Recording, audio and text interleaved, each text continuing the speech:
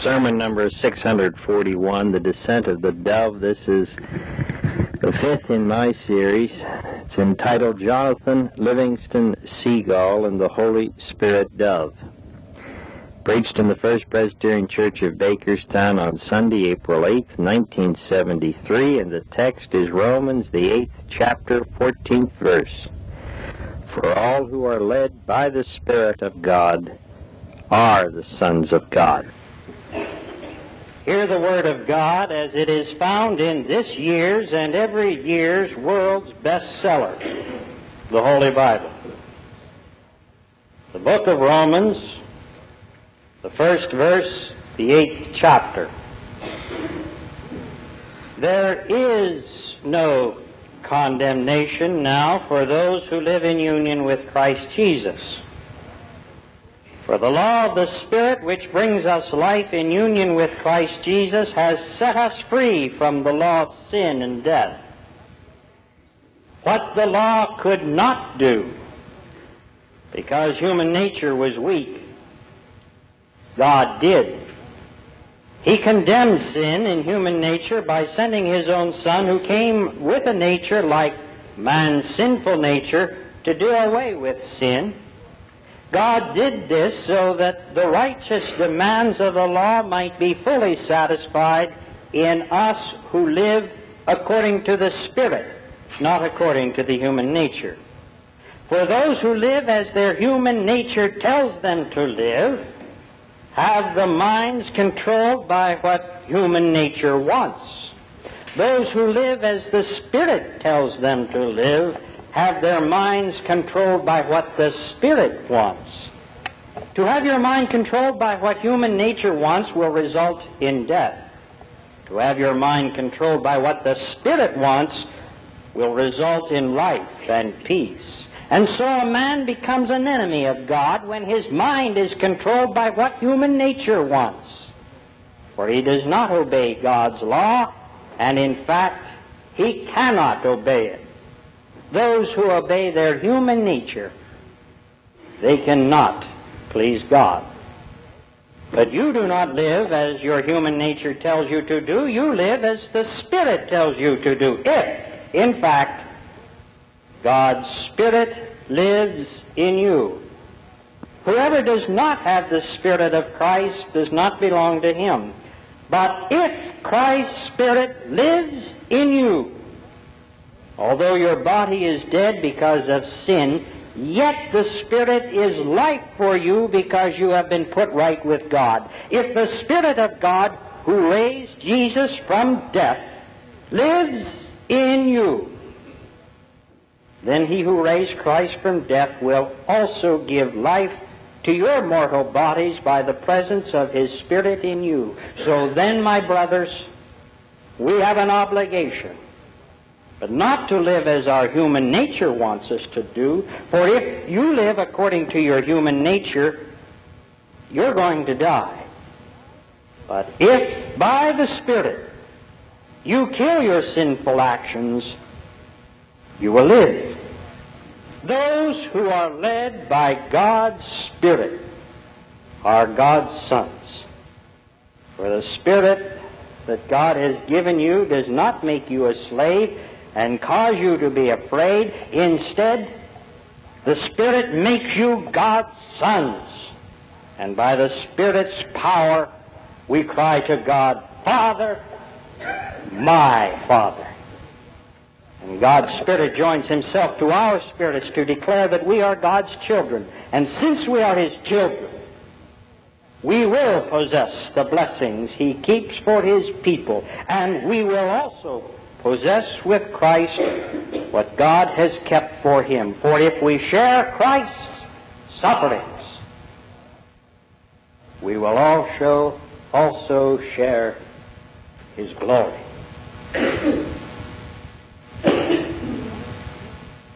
In 1959, on a summer evening, Richard Bach, an author, former Air Force captain, and barnstorming pilot, was walking along the seashore not too far from Belmont, California.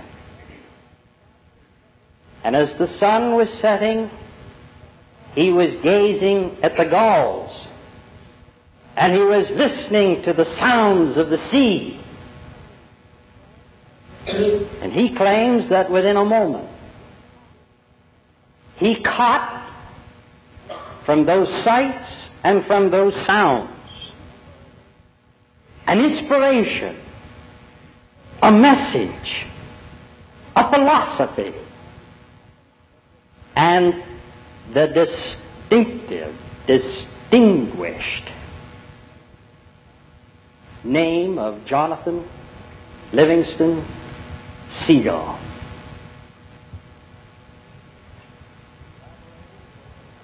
Collaborating with a photographer and artist friend by the name of Russell Munson, for the next few years these two men worked together. And 11 years later, in 1970, they published a little book which told the story and showed the pictures. A little book, less than 100 pages. A little book which has sold millions and millions of copies. A little book which even yesterday's newspaper tells us has been monopolizing one of the top spots for the last 50 consecutive weeks on the New York Times best-selling list. I know many of you have read the book, and like all books that talk about philosophy and life and experience, anyone who reads that book brings to it his own imagination, his own experience, his own intelligence, and he can very easily end up with his own interpretation. And the preacher is no different. And reading and rereading and rereading and rereading that book, of course, from a position that has been trained in Bible and in theology, I am convinced today more than ever that what that little popular book, the writings of Richard Bach, is trying to tell us in the person of Jonathan Livingston Seagull in the years of 1970s, God has been trying to tell us through his bestseller, the Bible, through the person of the Holy Spirit dove, and he's been trying to do it for centuries. Many of the things that Jonathan teaches us, the Holy Spirit has been trying to tell us for a long time. Now, for those of you who have not read the book, and I hope all of you will, and you can buy it now in paperback in any drugstore or newsstand, this is the story about a seagull who loves to fly. And unlike other seagulls who felt that the main business of living was to find food and try to just get through another day, the other seagulls who flew only when it was necessary to find food and to seek survival, Jonathan Livingston Seagull was a gull who loved to fly. And to him, flying was life. And this was not too popular with his peers and with his parents. And they kept saying, "John, John, why can't you be satisfied to be like other gulls?" You know, he tried. That poor little precious fellow, he tried so hard just to put the day in by eating and sleeping and moving as little as possible. But it just didn't work. For the more he tried to become like a gull, the more there was within him this insatiable desire which could not be fed, this desire to fly faster and farther and higher than he ever had before. The story continues to tell us about how he tried to find new horizons out there, and how he practiced for perfection, and yet he found that such practice usually brought him only one thing: pain. It tells us how he tried new things, and usually these new things only brought him troubles. It tells us how he experimented with new thoughts, and how these thoughts only seemed to make him more tired. The few victories that he did win brought to him rewards only in the form of rebuke. But he kept on trying. He kept on trying, and eventually one day he had a breakthrough. He had a breakthrough that thrilled him. He suddenly began to realize that not only himself, but all Gauls could become creatures of excellence and creatures of intelligence and creatures of skill. And he was so excited, and he hoped that everyone had seen this breakthrough, but this breakthrough brought to him only heartbreak. Because so the Gauls called a gathering of the council. And of course, Jonathan thought that they were going to recognize him for his breakthrough and give him the center of honor. But instead, the chief Gaul called him to the center and gave to him the distinction of having the center of shame. Jonathan Livingston Seagull, you are ostracized from the Gaul community because of recklessness, irresponsibility, and violation of the dignity and the tradition of the Gaul family. And he was banished to the far cliffs. And he flew away that night from the flock of Gauls here on earth. And he flew to and beyond the far cliffs, heartbroken. Heartbroken because he had to enjoy that which he thought he had won for all of Gauldom. Heartbroken because he was ostracized from the flock. Heartbroken because he had learned a very serious lesson in life, that the reason Gauls live short, uneventful, and unexcited lives are because they worship the enemies of flying.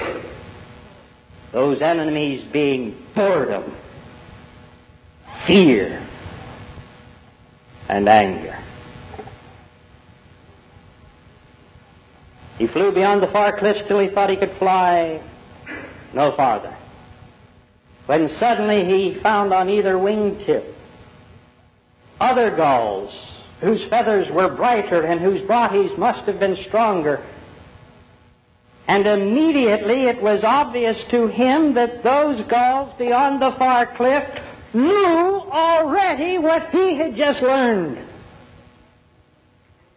Because the faster he flew, they flew faster. No matter how far he flew, they flew farther. No matter how high he flew, they flew higher. And he realized that they had something which he had just learned. And when he thought that he could go not another inch further in flight, they asked him if he would be willing to go home with them. And he said he would.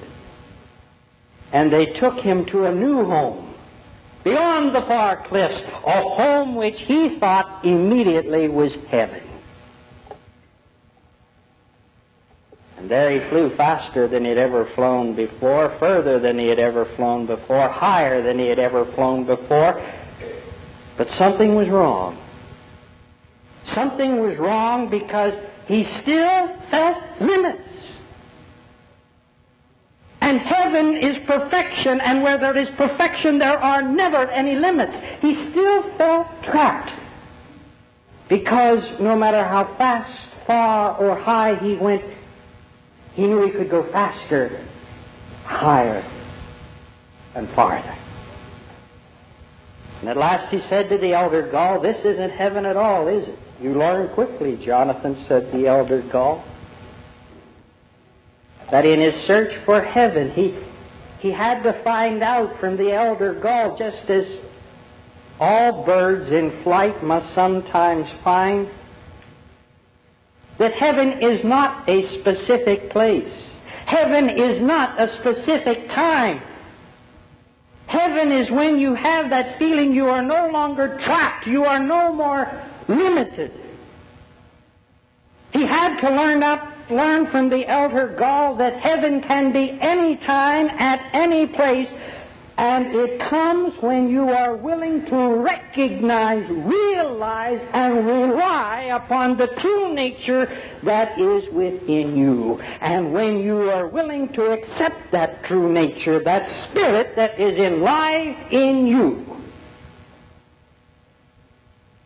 then there are no more limits. No more traps. There is only perfection, and perfection is heaven.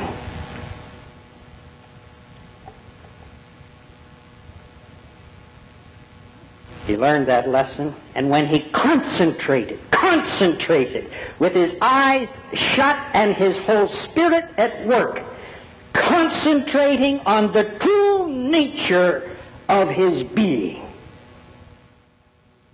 he was able to go anywhere, anytime. He was in heaven. And when you get to that stage, then you begin to realize that the only thing that you have to work on and learn to control and practice is love. Love and kindness. And he began to work on those two things. And the more he worked on kindness, the more he understood about love. And the more that he understood about love, the more he began to think about those Gauls back on earth. And he thought, surely there must be some other Gaul that had been considered an outcast. If only he could tell that one who was an outcast what he had already learned. And he wanted to go back to earth. He realized that the greatest demonstration of love is in sharing what you have learned about truth with another Gaul who is only asking for the opportunity to find the truth himself. And sure enough, he found another Gaul. I think his name was Fletcher, wasn't it? Fletcher had just been ostracized, had just come from the place that Jonathan once had been, and he too had been thrown out. And he began to work with Fletcher. He tried to tell him how he himself had once been taught how to fly, with the hope that when you learn how to fly, you can learn why you fly. And that's heaven. And he worked with Fletcher, and he worked with another one who came from the outcast, from the other side as an outcast from the other side of the cliff. And eventually, there were 7 students. A great Hebraic symbolic number, by the way. There were 7 students with one instructor, Jonathan Livingston Seagull. And he was trying to train them all how to fly, with the hope that eventually, when they learned how to fly, they would learn why they flew. And Jonathan wanted to go back to earth. And he decided that he would go back to earth, and he thought it would be a great way to teach his students by allowing them to become teachers back on earth. So all 8 of them came back to the flock, and you can imagine what happened. The earth flock ignored them. ridiculed them, would have nothing to do with them, but practicing patience and kindness and love. Jonathan Livingston Seagull and the rest of the gulls flew around showing other gulls how to fly. And then there was near tragedy. There was an accident. And Fletcher Gull, in hitting a great stone cliff, he should have been dead. But it was then that he realized the lesson that Jonathan had learned up in heaven. That heaven is not a place, nor is it a specific time. It was whenever you allow your thought to concentrate on who you are, and when you realize, recognize, and rely upon that particular spirit that is alive within you.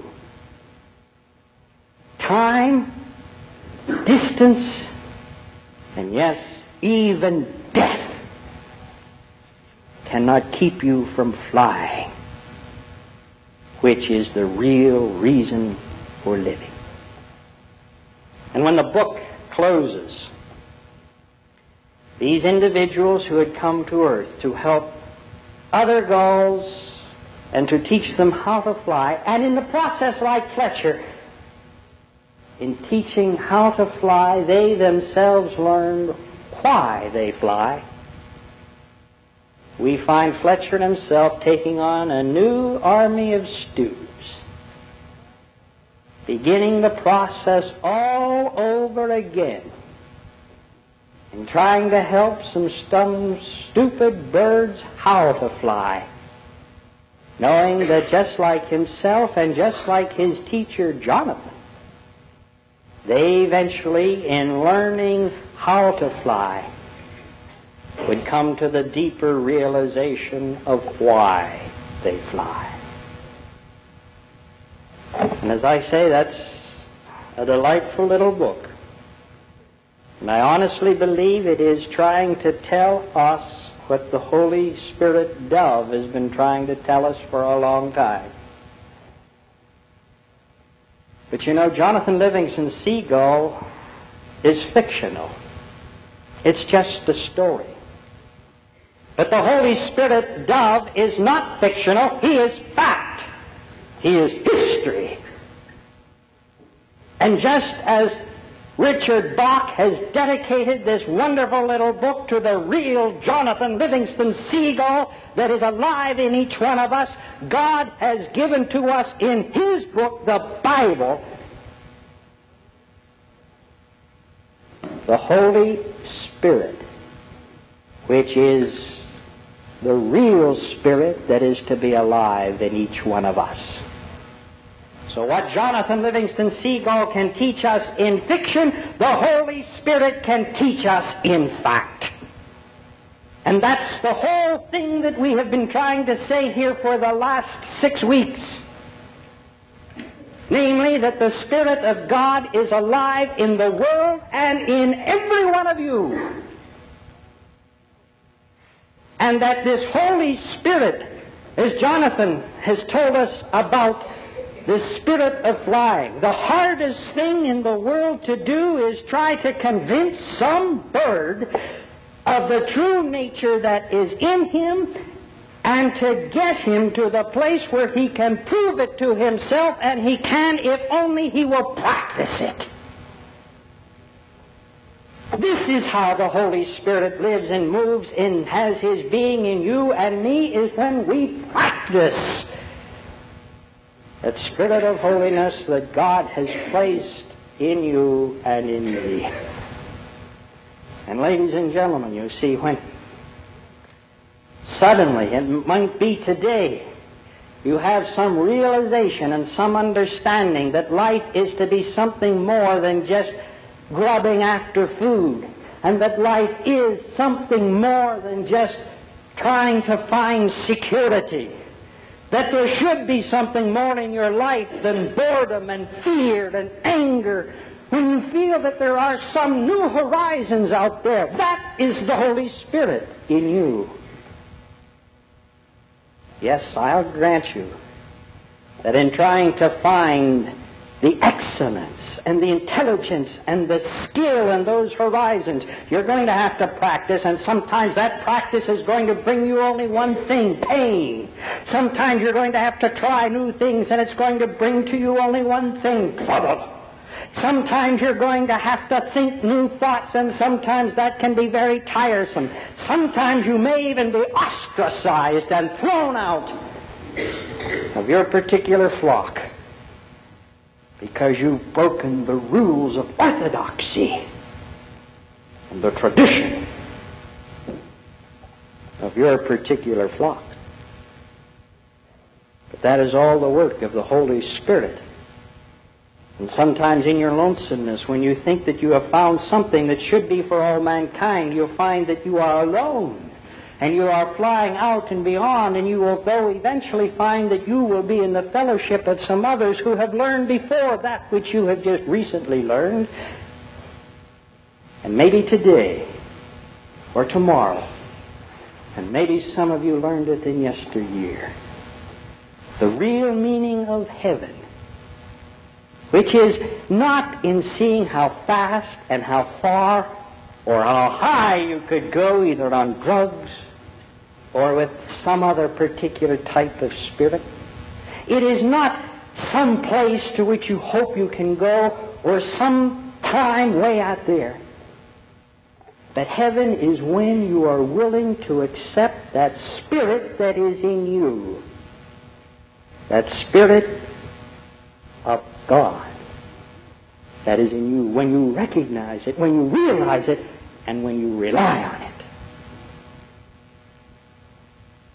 Then you begin to fly, and you begin to live, and you realize that the only thing in life you have to do is to practice love and kindness, and that is the Holy Spirit.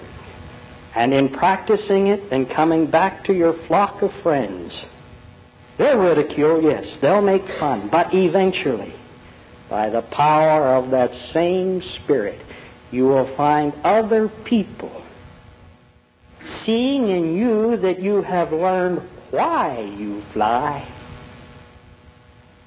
They will be asking you how to fly.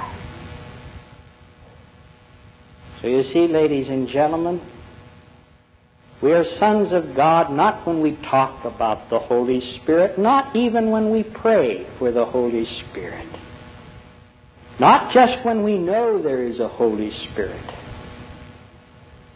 but when we are willing to be led by the Holy Spirit. Then we are the sons of God. And don't you ever forget it. Practice remembering that. Amen. Father, we thank you for Jonathan, for all that he is teaching us today. But we're even more grateful for Jesus and for the power of the Holy Spirit dove that has, is, and will continue to teach us way beyond the far cliffs of tomorrow. Father, I thank you for the power of the presence of your Spirit, which I have felt, which we have felt in this church. O Lord, give to preacher and people, all of us, that courage to live and follow that Spirit that is alive in us. And now may the grace of our Lord Jesus Christ, the love of God, the communion, the power, and the courage of the Holy Spirit be with us all. Amen.